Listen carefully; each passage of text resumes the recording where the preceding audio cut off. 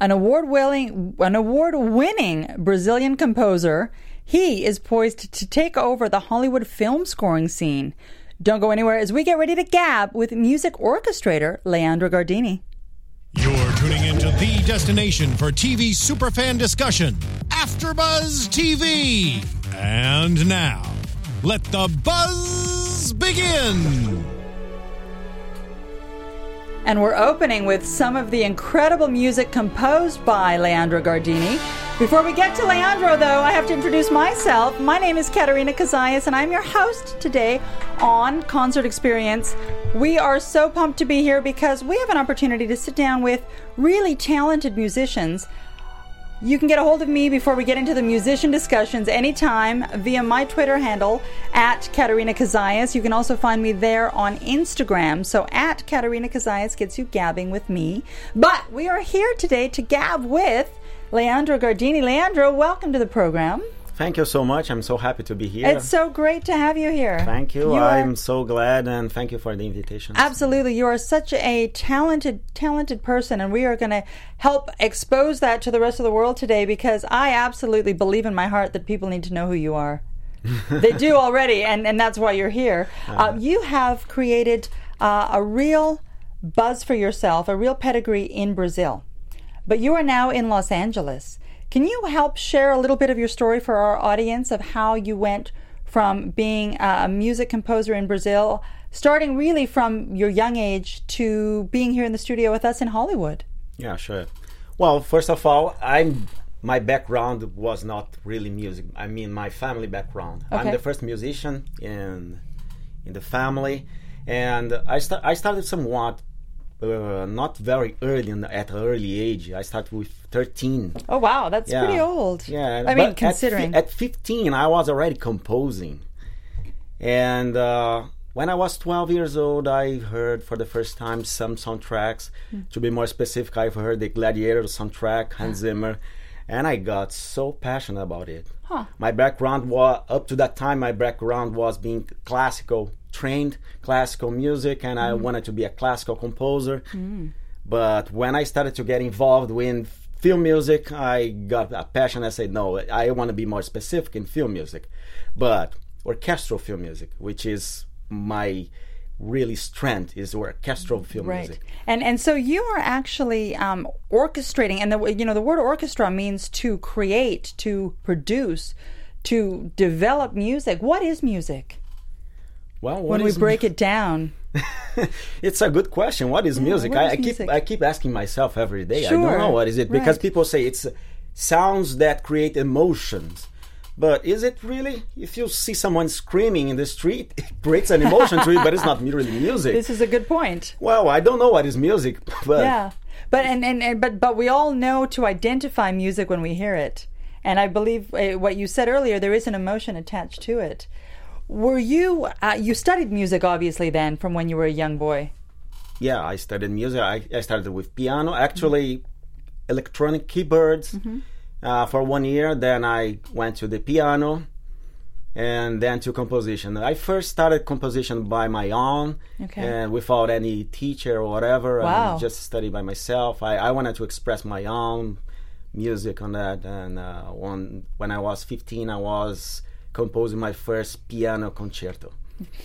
Very impressive. And you were awarded in 2011 a very prestigious award in this field in Brazil. You were the 2011 winner of, I think it was the Composer Revelation of the Year. Yeah. How did that feel to win that award?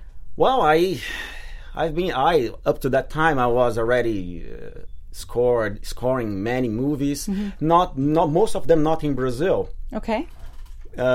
But some of them in Brazil. But I had a program like yours. Okay. Yes. At that time, you had a talk show, your own talk show. Yeah, that you produced. I was the hoster of the show. And what was the show about?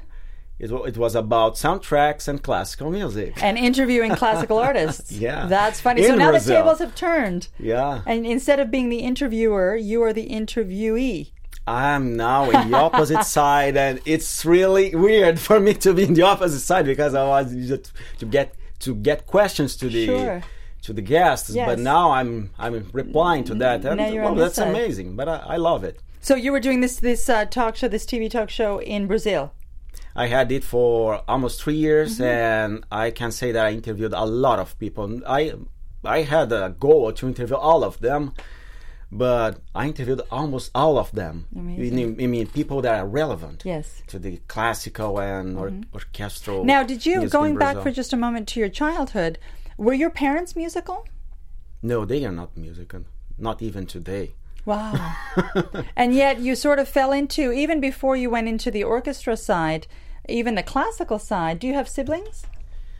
No, I have one brother. Okay, is he He's musical? older. He's older than me, Yeah. and we used to have a band together. But he's like a heavy metal guy. Okay. He's the opposite side of me. That's funny. And I remember when we were children only, and I used to like the sound of orchestra. It's the a very violins. rich sound. Yeah, but my brother used to like heavy metal at that time.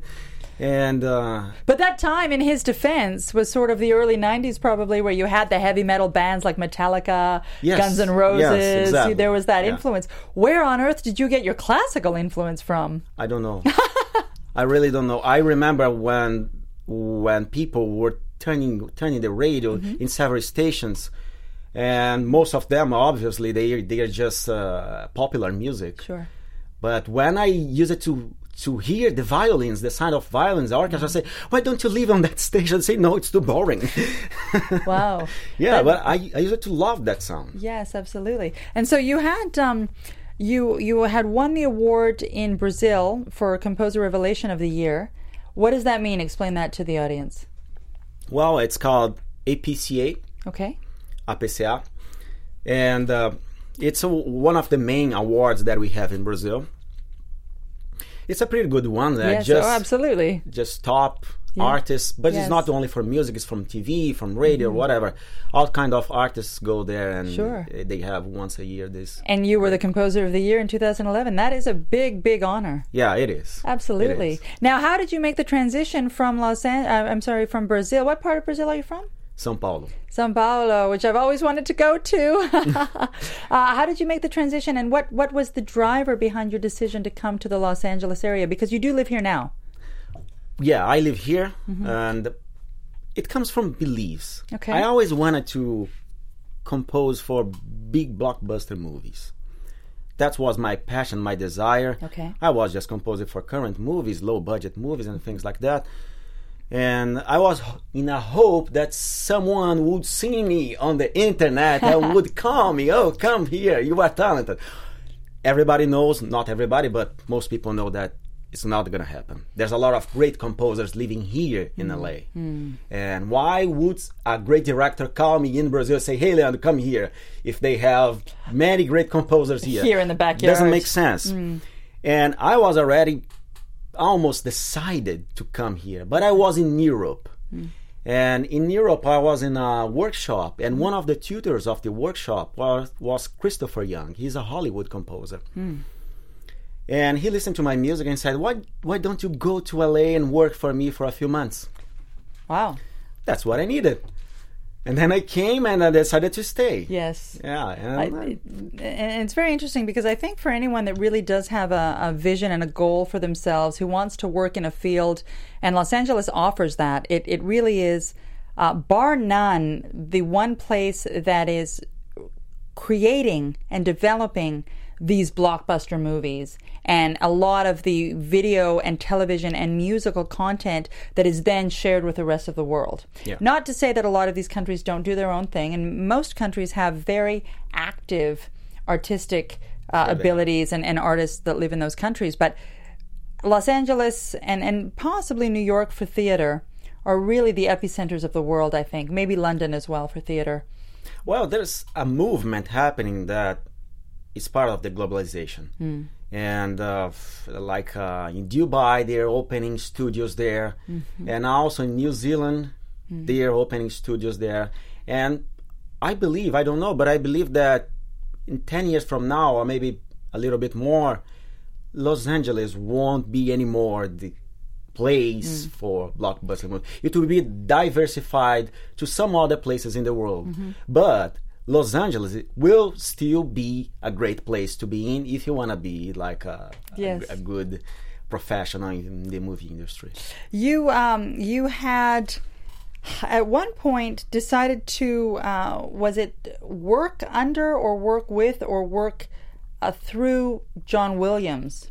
Now, for those of you at home who may not know the composer John Williams, he is arguably the biggest and best music film score orchestrator in the world. No question about that. He's worked on films such as Jurassic Park, Star Wars, Indiana Jones, the Harry Potter movies. I mean, this man has been in the business for years and has really done well. Talk to me about his influence on your life and music and aspirations. Well, like me, I think most of the people, they agree with your statements. He is the best film composer ever. And no other composer has composed so many memorable themes.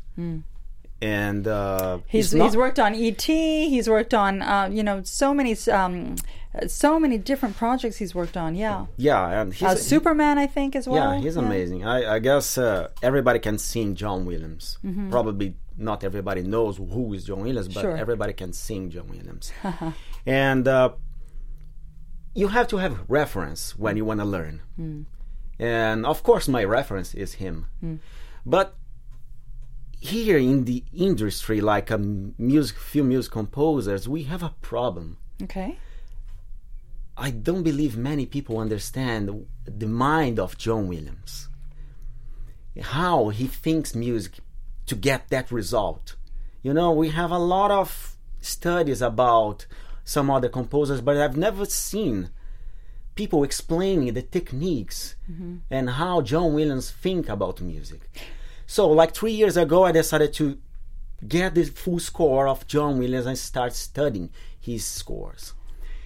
And interesting. It was really funny because I was in my studio. I used to stare at the screen of the computer for half an hour, only silence. Just looking at the music composition. Yeah, just thinking what this guy was thinking. I up to that time, I already had studied many theories and things that opened my mind for new universes about composition. And I thought, well, maybe now it's time to understand John Williams. And I got to his score that I could not understand. And I said, no. So nothing can explain, but there must be an explanation about it. Okay. And I used it to ponder about his scores. Okay. For many, many minutes, half an hour, 45 minutes in silence. And I said, well, probably he was thinking like this. And I used to write down. It's not like a music, writing down music, but thoughts. Here he was thinking like this, like this, like this, like this. And I used to write down a lot, the way he was thinking. After some years, not some weeks of studying, I mean, now it's time to put it into practice. Let's make sure that my thought about his thought is right. Okay, how do you go about doing that? And then I decided to mimic him. Okay, wow. On some small chunks of music. And to my surprise, I was right on my guess. And then when I showed that to some people in the industry, musicians, they said, man, that's amazing. I'd like to see that. I was going to say, so that I make sure that I understand and the viewers understand, you basically took what you had come to understand was his thought process behind the music and took that thought process and created new music, or tried to recreate his music? No, create new music based on the thought, on his thoughts. On his thoughts. And this is a little bit fascinating to me, and I'm sure it's fascinating to the viewers at home, because in my mind, I always consider music to be creative. But in listening to you, it sounds as though there is a real analytical side of the brain that is used and tapped into to produce the music. Well, there's a long debate about that. Okay. What is being creative? Because people think, you have to create something totally new. But I think today it's impossible to create something totally new. You are always, you have backgrounds. We have 12 notes in the normal Western music, and we have scales, we have everything. So it's almost impossible to compose. We have even noise. We are talking about music. What is music? It's noise. We have even noise music. Yeah. We have all that kind of stuff. But we always have our background, what we've learned about. And imitation is part of the process of learning. Yes, absolutely. So you have to find your own voice. Yes, that's true. You have to find. But you get matured imitating others. It's like a small child. A small child is growing up, and the first thing that he or she does is start to imitate his what the his or her parents father, do, right? the parents, Yes. the people that are most near to him. That's part of the. And then when it comes to the teenager age or something like that, he gets a little bit of his own ideas and things like that. So it's part of the process. If you want to learn, I believe that if you want to learn about art, not only music but everything, you have to have idols. You have to have people, role models that you can mimic and you can find your own voice through them. Who were some of your early role models? Were they Brazilian in nature, or were they American Hollywood? You said you didn't get into it until a little bit later in life. Well, my favorite composer, classical composer, is Chopin. Ah, yes. And but curiously, my music, there's nothing to do with him, and shouldn't. I assume you started playing Chopin as a young boy. Yeah, and he's still my favorite composer. I don't listen to him every day, his music every day, but he's still my favorite composer. And my favorite composer in film music is of course, Yes. I don't have to tell. We have John Williams. Yeah. Yes. But that's it. And the process is like this. You have to like something. You have to imitate something. And that's the project about John Williams. And as far as I know, there's a great demand in the industry for musicians to know what this book I'm writing about, John Williams, is about. So you're writing a book about John Williams and the John Williams method? Yeah. That you think you have understood? Which I believe it's his method. Wow. I don't know yet because I don't know John Williams. I have met him twice by chance. Sure. But I don't think he knows about my project. Okay. Well, he may be interested to hear about it because it sounds as though you are trying to offer something to the rest of the musicians and the composers, the film composers out there, that will give a little bit of a roadmap almost to the genius that he has exhibited. Yes, exactly. Right? It really is genius what he has been able to do. Yeah.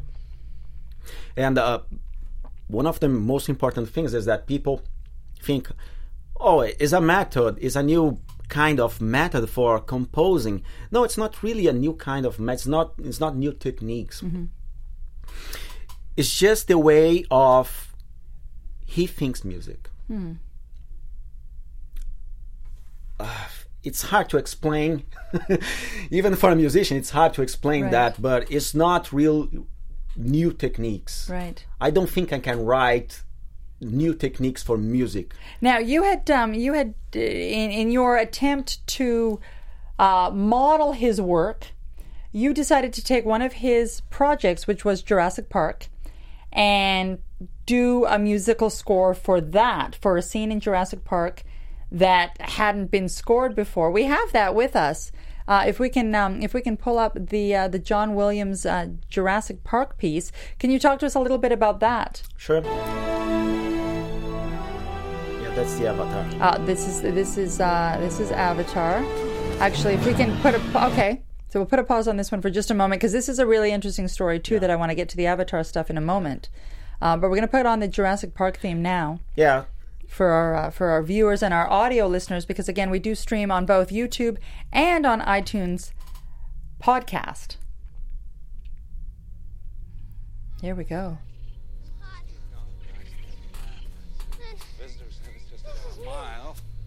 So now the sounds that we're hearing, like the birds in the background and this music coming in, is this your music? It's my music. Wow. And is this a replica of his music? No. There's no music in this scene. This particular scene had no music before. There's no music. And so what you did is you decided to use this scene to introduce your rendition of what you would consider music for this scene. Yes. That is fascinating to me. Let's watch this for a few minutes.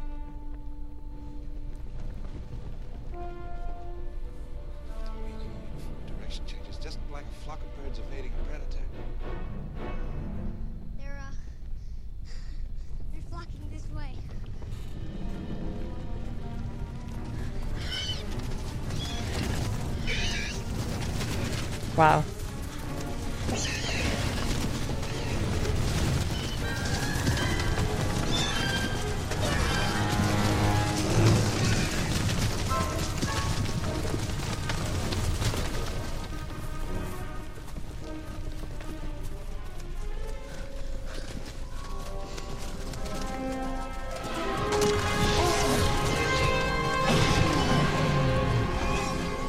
And it's interesting because you can feel the crescendo and the emotion in this music. I had studied in drama, a drama class when I was in university, and part of what they had done was they had taken a scene like this and pressed mute, so there was no music being played. And then they took the scene and they showed it with the music. And the emotion that the music creates is almost double as powerful as the visual effects. You can stop the video. It's incredible. Yeah, this scene, people that see this scene with the music now, they say, I can't believe there's no music in this scene. Used to have no music. But there's no music. Right. In the original version of this scene. In the original version, there's no music. Right. It was a chunk of the movie that when I saw it, I thought, what a great opportunity to put my music and everything that I have studied about the real composer of the movie in it. Now, in order to do this, because again, we are in the 21st century, it requires a lot of technology. So not only are you musically inclined, you clearly have an ability to work with technology. How much goes into something like this that is music versus the technology to put that music together? Because I assume that you don't have a 50-piece orchestra at home that you work with. Unfortunately not yet. But yeah, I like to compose for orchestras, and I don't have an orchestra available for me 24 hours 7. And yeah, we have to have some equipment at home. But it's your ability to know when to insert the violin, when to insert the cello, when to insert the piano, that really creates the music. Well, the way that people are composing today is that they go directly to their DAW, to their computer, and they just see the scene and they improvise. Most people are doing like this, with the sounds of the orchestra. Okay. But my way is a kind of old-fashioned. Okay, how so? I write the score first, the full score first. I spot the scene. Spot means putting the numbers at minute 1.2 seconds. When Tyrannosaurus Rex is going to bite someone, you want the music to be higher. Sure. I write every happening in the score first. Okay. When there's no note, and then I start rescoring. And that's the process. And when I have the full score, and then I go to my equipment, sample libraries, whatever, to make it sound. Now, does this process relax you or stress you out? Because me listening to it stresses me out. Well, I guess I passed you the energy of stressing because, working with technology, technology is great. Yeah. You can work in things like that and make it sound as real orchestra, but it takes time. Okay. And I usually say that out of 1 hour composing an orchestrator, it takes 1 day for programming the music on a computer, because you are dealing with a machine. If you're dealing with musicians, just say, play more softly, horns are too loud and things like that, and then you conduct them the way you want. But machine doesn't know, it doesn't think. Yes. And you have to tell to the machine each little thing about your you are score. literally putting every piece of this music together as you see it and hear it in your own mind. Yeah. Wow. Yeah. That is incredible creative ability. It takes time. Yes. Sometimes it takes a little bit of pain in your shoulders and things like that, but it's amazing because I'm driven by the result and not by the difficulty of the problems. So when you have the image in yourself, you have the sound in your mind, and you know what is there, and you want to express that through the computer. Doesn't matter if you have pain in your shoulder, doesn't matter how much days it's gonna take, how many days it's gonna take. You just do it. And that is a true testament to when people say have a passion for what you do. And I'm a really big believer in the proponent that when people have a passion for what they do, there is no way they will not be successful. And success, to me, doesn't necessarily mean financial success. I think first and foremost it means intrinsic happiness and the feeling that you have achieved something. And oftentimes, because of that passion and that happiness and that great feeling that you happen to be in, the rest of it comes, and the ultimate result tends to be financial reward, which is always a nice thing, right? Exactly. Yeah. Well, financial result is the result of providing service. And if you want to provide service instead of earn money, yes, I think you are in the right way. It's a little bit different mindset. I want to earn money, and I want money through my service. But no, I want to provide service. I want to provide something to people, to my community, to the world. I want to provide something. And people are going to be interested in you because you are on an interesting mindset. Yes. And of course, people buy it. Well, I had heard a very poignant quote that has stayed with me, and it says, "Your significance is what you put into the world. Your success is what you get out of it."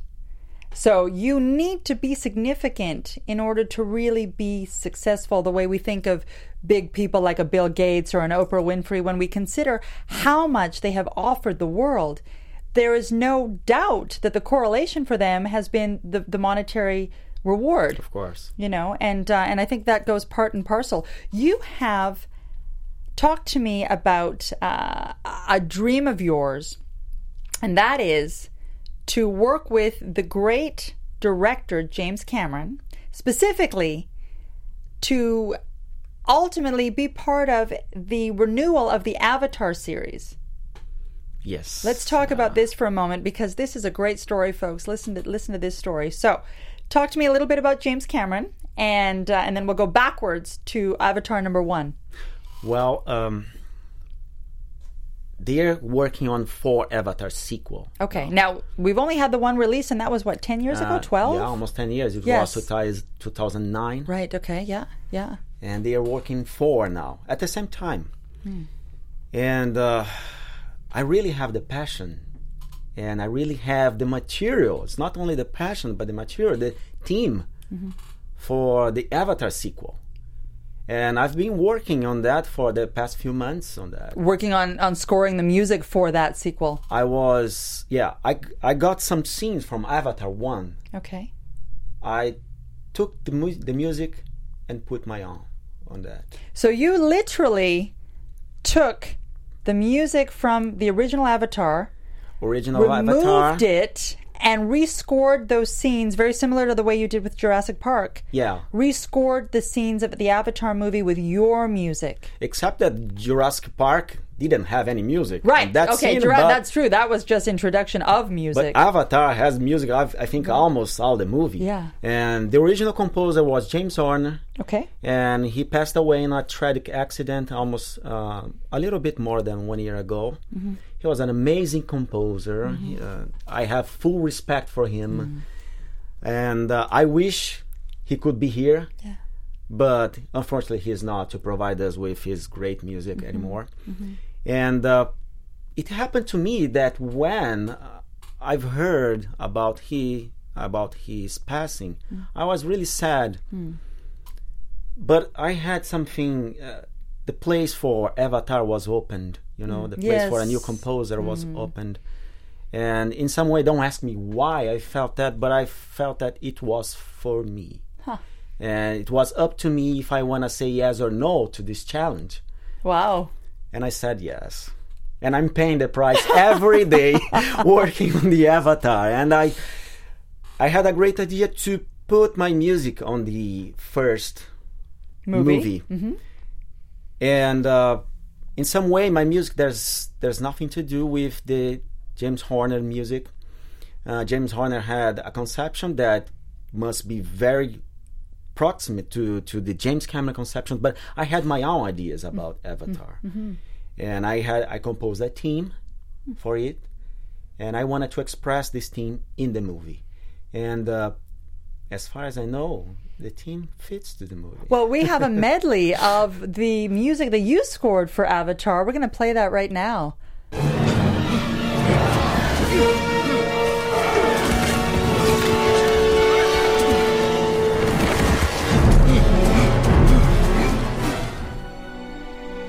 Seeds of the sacred tree. Very pure spirits. Now, this is all your music playing. Yes. Wow.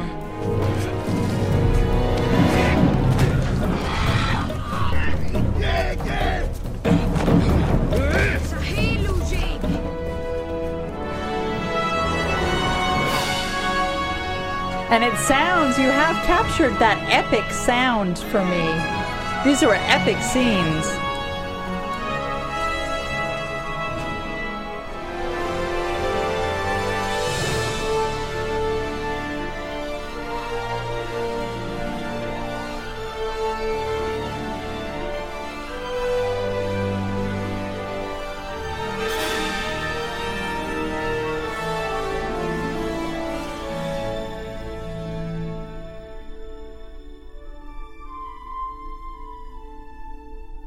Wow. I mean, come on now. That is beyond impressive to me. Thank you. Wow, wonderful. Thank you. It must have taken an immense amount of time and effort. It takes. It must take. But I told you, I'm paying the price. Right, absolutely. You have we have one more scene that I'd like to show, and talk to us about this next one that we're going to show you. It's called First Flight. Yeah, this scene is probably the most famous scene of the movie. First Flight is when Jake tamed the dragon and he can fly with it. And I think it was a good opportunity to put my team on that. Okay. Let's take a look at this one.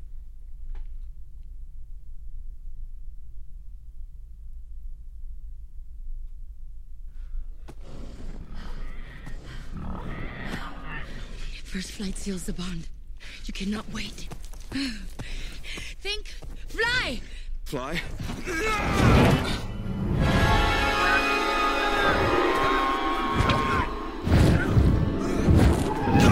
God damn!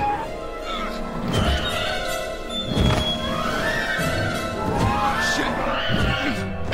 Woo!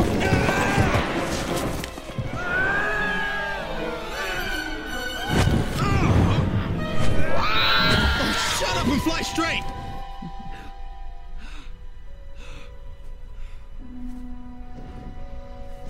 You know, the one thing about the music is it's so rich. And that's why I'm a big fan of orchestras in general, because of the layers of the music. And there are so many layers. I have a few friends of mine that produce music, and I've had the opportunity to sit with them as they work. And you can, when I say layers, it literally is. Yeah. And it can be 5 or 6 or 7 or 10 layers deep, and I can feel that in your music. Yeah, it is. Yeah. Well, orchestral music, I say that is like 3D music. You have to have layers. There are many things that are happening in the score that we don't clearly hear that. But it's important to be there. And probably parts of our subconscious mind are picking that up when we don't even realize we're consciously hearing it. Yes. Yes, absolutely. Yeah.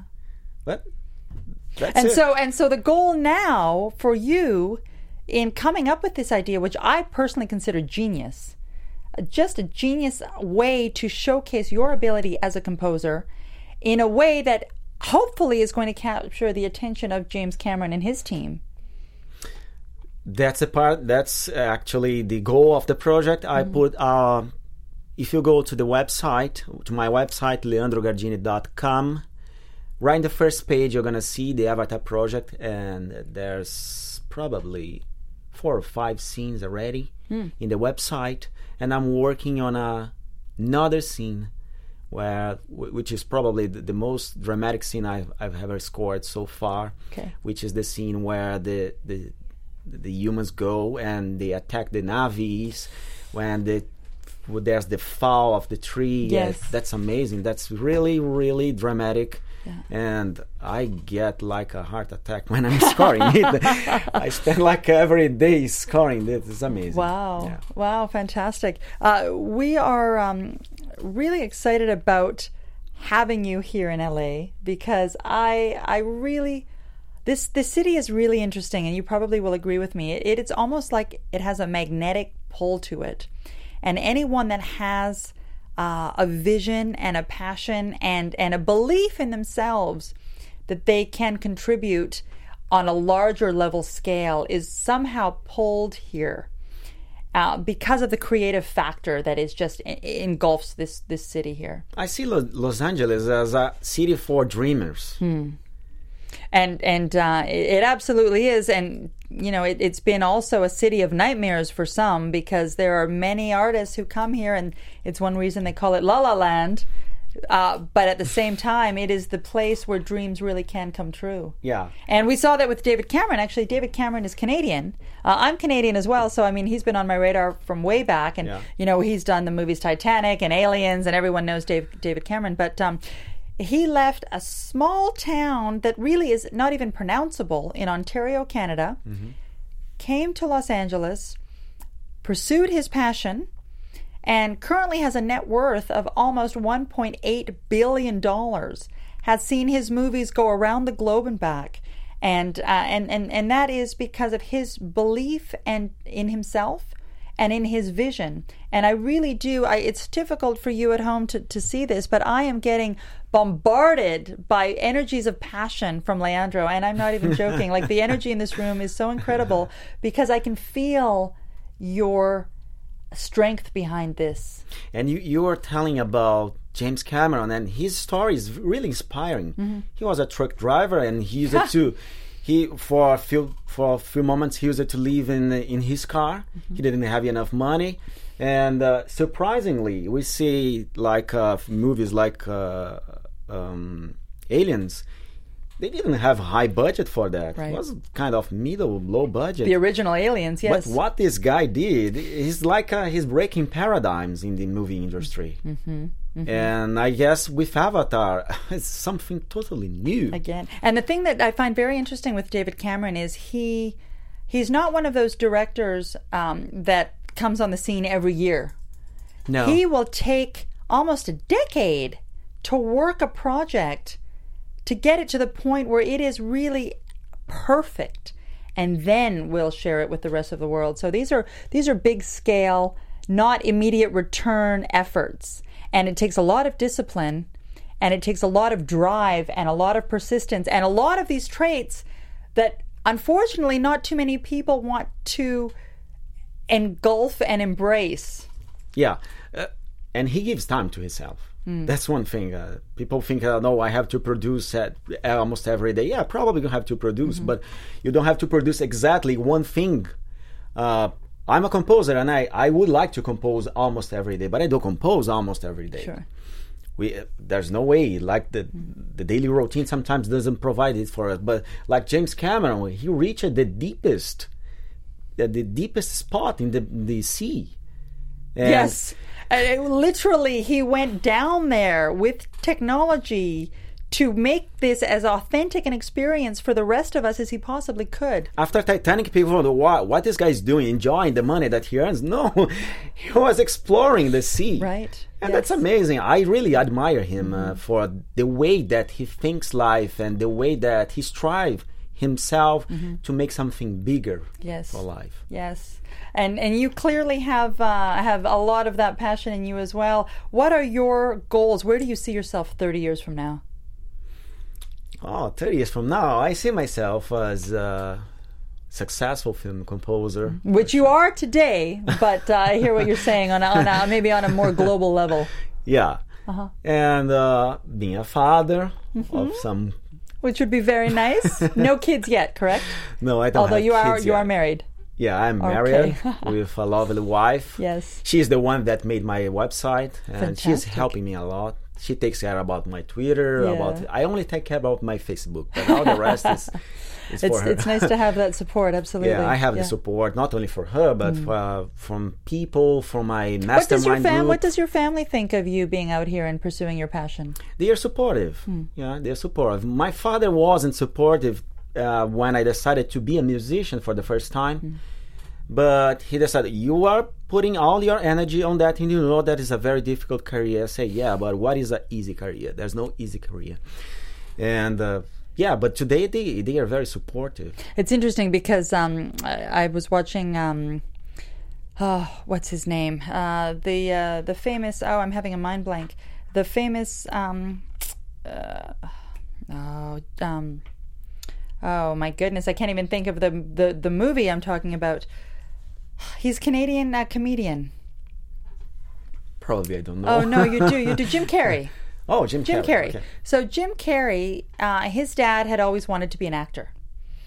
But because he had a family, he thought, that's a little too tricky. I'm going to become an accountant. So Jim Carrey's dad, even though he had a passion for acting, became an accountant. 20 years into a career, he was laid off. And Jim Carrey talks about this incident, and he says, that was a real turning point in my young mind, because what Jim Carrey says he came to understand was you can fail at something you love, but you can also fail at something you don't love. So why not try for something you love? Yes. And I think that experience translated to fueling something in Jim Carrey. And Jim Carrey's story was similar. He came to Los Angeles from Canada, lived really poorly and just had a big dream. And, here we go, Jim Carrey 20 years later. So I think when you really do have something that is calling to your heart, you must listen to yourself, because everyone around you is going to have their own ideas and their own opinions, and everyone means well. I'm sure your father meant well, and it was good advice. Hey, you don't want to be flipping burgers. But you knew something inside yourself that you knew you were never going to flip burgers. Well, probably. You could. Yeah, and there's nothing against flipping burgers if that's your thing. If you're a chef and you're a cook, I'd love to come eat at your restaurant. You don't have to be driven by the difficulties of life. You have to be driven by the passion that you have in your heart about everything. Mm-hmm. And difficulty, it's part of the process. Yeah. People just go ahead when they see that all traffic lights are green for life, and then they go ahead. But the traffic lights, not all the traffic lights will ever be green. Most of them, for most of us, they are red. Right. But it's up to us to make them become green. Mm-hmm. And this is growth. This is personal growth. And to have the patience, the perseverance, the faith that they will, in time, turn green. Well, compose for Avatar is something that shakes me. Yeah. Of course. I've never composed for a blockbuster movie, and I'm striving to compose for probably the most expensive one. Ever. People say you are a dreamer. Yes, I am a dreamer, but the world is moved by the dreamers. One of my favorite quotes is by Les Brown. He's a really well-renowned public speaker, and his quote is, "Shoot for the moon, because even if you fail, you will land among the stars." And that is so much higher than most people will ever land. So I commend you for your courage in pursuing this. Thank you. And I really was blown away when I first saw your medley and your clips from Avatar. You're working on a book, which for anybody in the composition world, I'm sure is going to be of immense interest when it is published. Mm-hmm. What else can we expect from you over the next few years? Just continuation of Pursuit of Passion? Well, I want to score for the sequel. The sequel will be up to 2023, I think, if it's on schedule. Mm-hmm. So, David Cameron and team, if you are out there and you are listening to this, take a moment. I promise you it will be well worth your time to look at the work that Leandro Gardini has done, leandrogardini.com, and embrace the talent and the motivation that this person has, and all of the potential that I see in front of you. I like the way the people here in the U.S., they say with the accent. Oh, yeah. Leandro Gardini. I'm going to try it in Portuguese. No, I don't try. I'm going to try. Wait. Leandro Gardini? Is that you say it? Oh, yeah. It's somewhat like Spanish now. It's getting better. It's a little bit better than American. No, the Brazilian accent is like very difficult to mimic. Okay, say your name for us, the way you would say it. Leandro Gardini. Gardini. But if I say I'm a descendant from Italians, I would say Gardini. Oh, yes. So Yeah, I was going to say Gardini sounds Yeah, Italian. but Brazil, I'm Brazilian, and Okay, I say yes. Gardini. Gardini. Yeah. Leandro, is there anything you would like to leave our viewers with in terms of thoughts, in terms of information about yourself before we finish up today? Well, we were talking about dreams, and I think it's very important because everybody has a dream, everybody has a vision, but a few of us only go after it. And some go and they give up. And if you never give up, you can never fail, actually. And don't look at the difficulties, because difficulties is a way for learning. And we don't know all that we have to know. So embrace difficulties and go for your dream. That's the way you're going to feel the happiness inside yourself. I will be so thrilled to hear news of your becoming part of this bigger Avatar series project. I will throw those good vibes and prayers into the universe for you, because I really do believe it. I'm telling you folks, whoever's watching this, the energy in the room is incredible, and that is coming all from this gentleman right here to my left. From you too. You are great, energetic people. Yes, well, it's important to be. We're alive, and I think that's a message that you were just sharing with people. If you have a passion, regardless of what that is, even to spend time with your kids, do that. Leandro, LeandroGardini.com, Gardini.com. Yeah. You can go and you can find out more about this incredibly talented music composer. You can always reach me, Katerina Kazayas, at KaterinaKazayas.com, both on Instagram and Twitter. Don't forget that you can tap in with us here at Concert Experience via our parent network, AfterBuzzTV.com. You can find us on our website, AfterBuzzMedia.com, also via YouTube and iTunes podcast. That is it for our show. It's too bad that it's over. I would love to talk to you for another hour. What a great moment. Thank you. Yes, thank you for being with us. It was a pleasure. It's right there. See you again. See you. Bye-bye. From executive producers Maria Menounos, Kevin Undergaro, Phil Svitek, and the entire AfterBuzz TV staff, we would like to thank you for listening to the AfterBuzz TV network. To watch or listen to other after shows and post comments or questions, be sure to visit AfterBuzzTV.com. I'm Sir Richard Wentworth, and this has been a presentation of AfterBuzz TV. The views expressed herein are those of the hosts only and do not necessarily reflect the views of AfterBuzz TV or its owners or principals.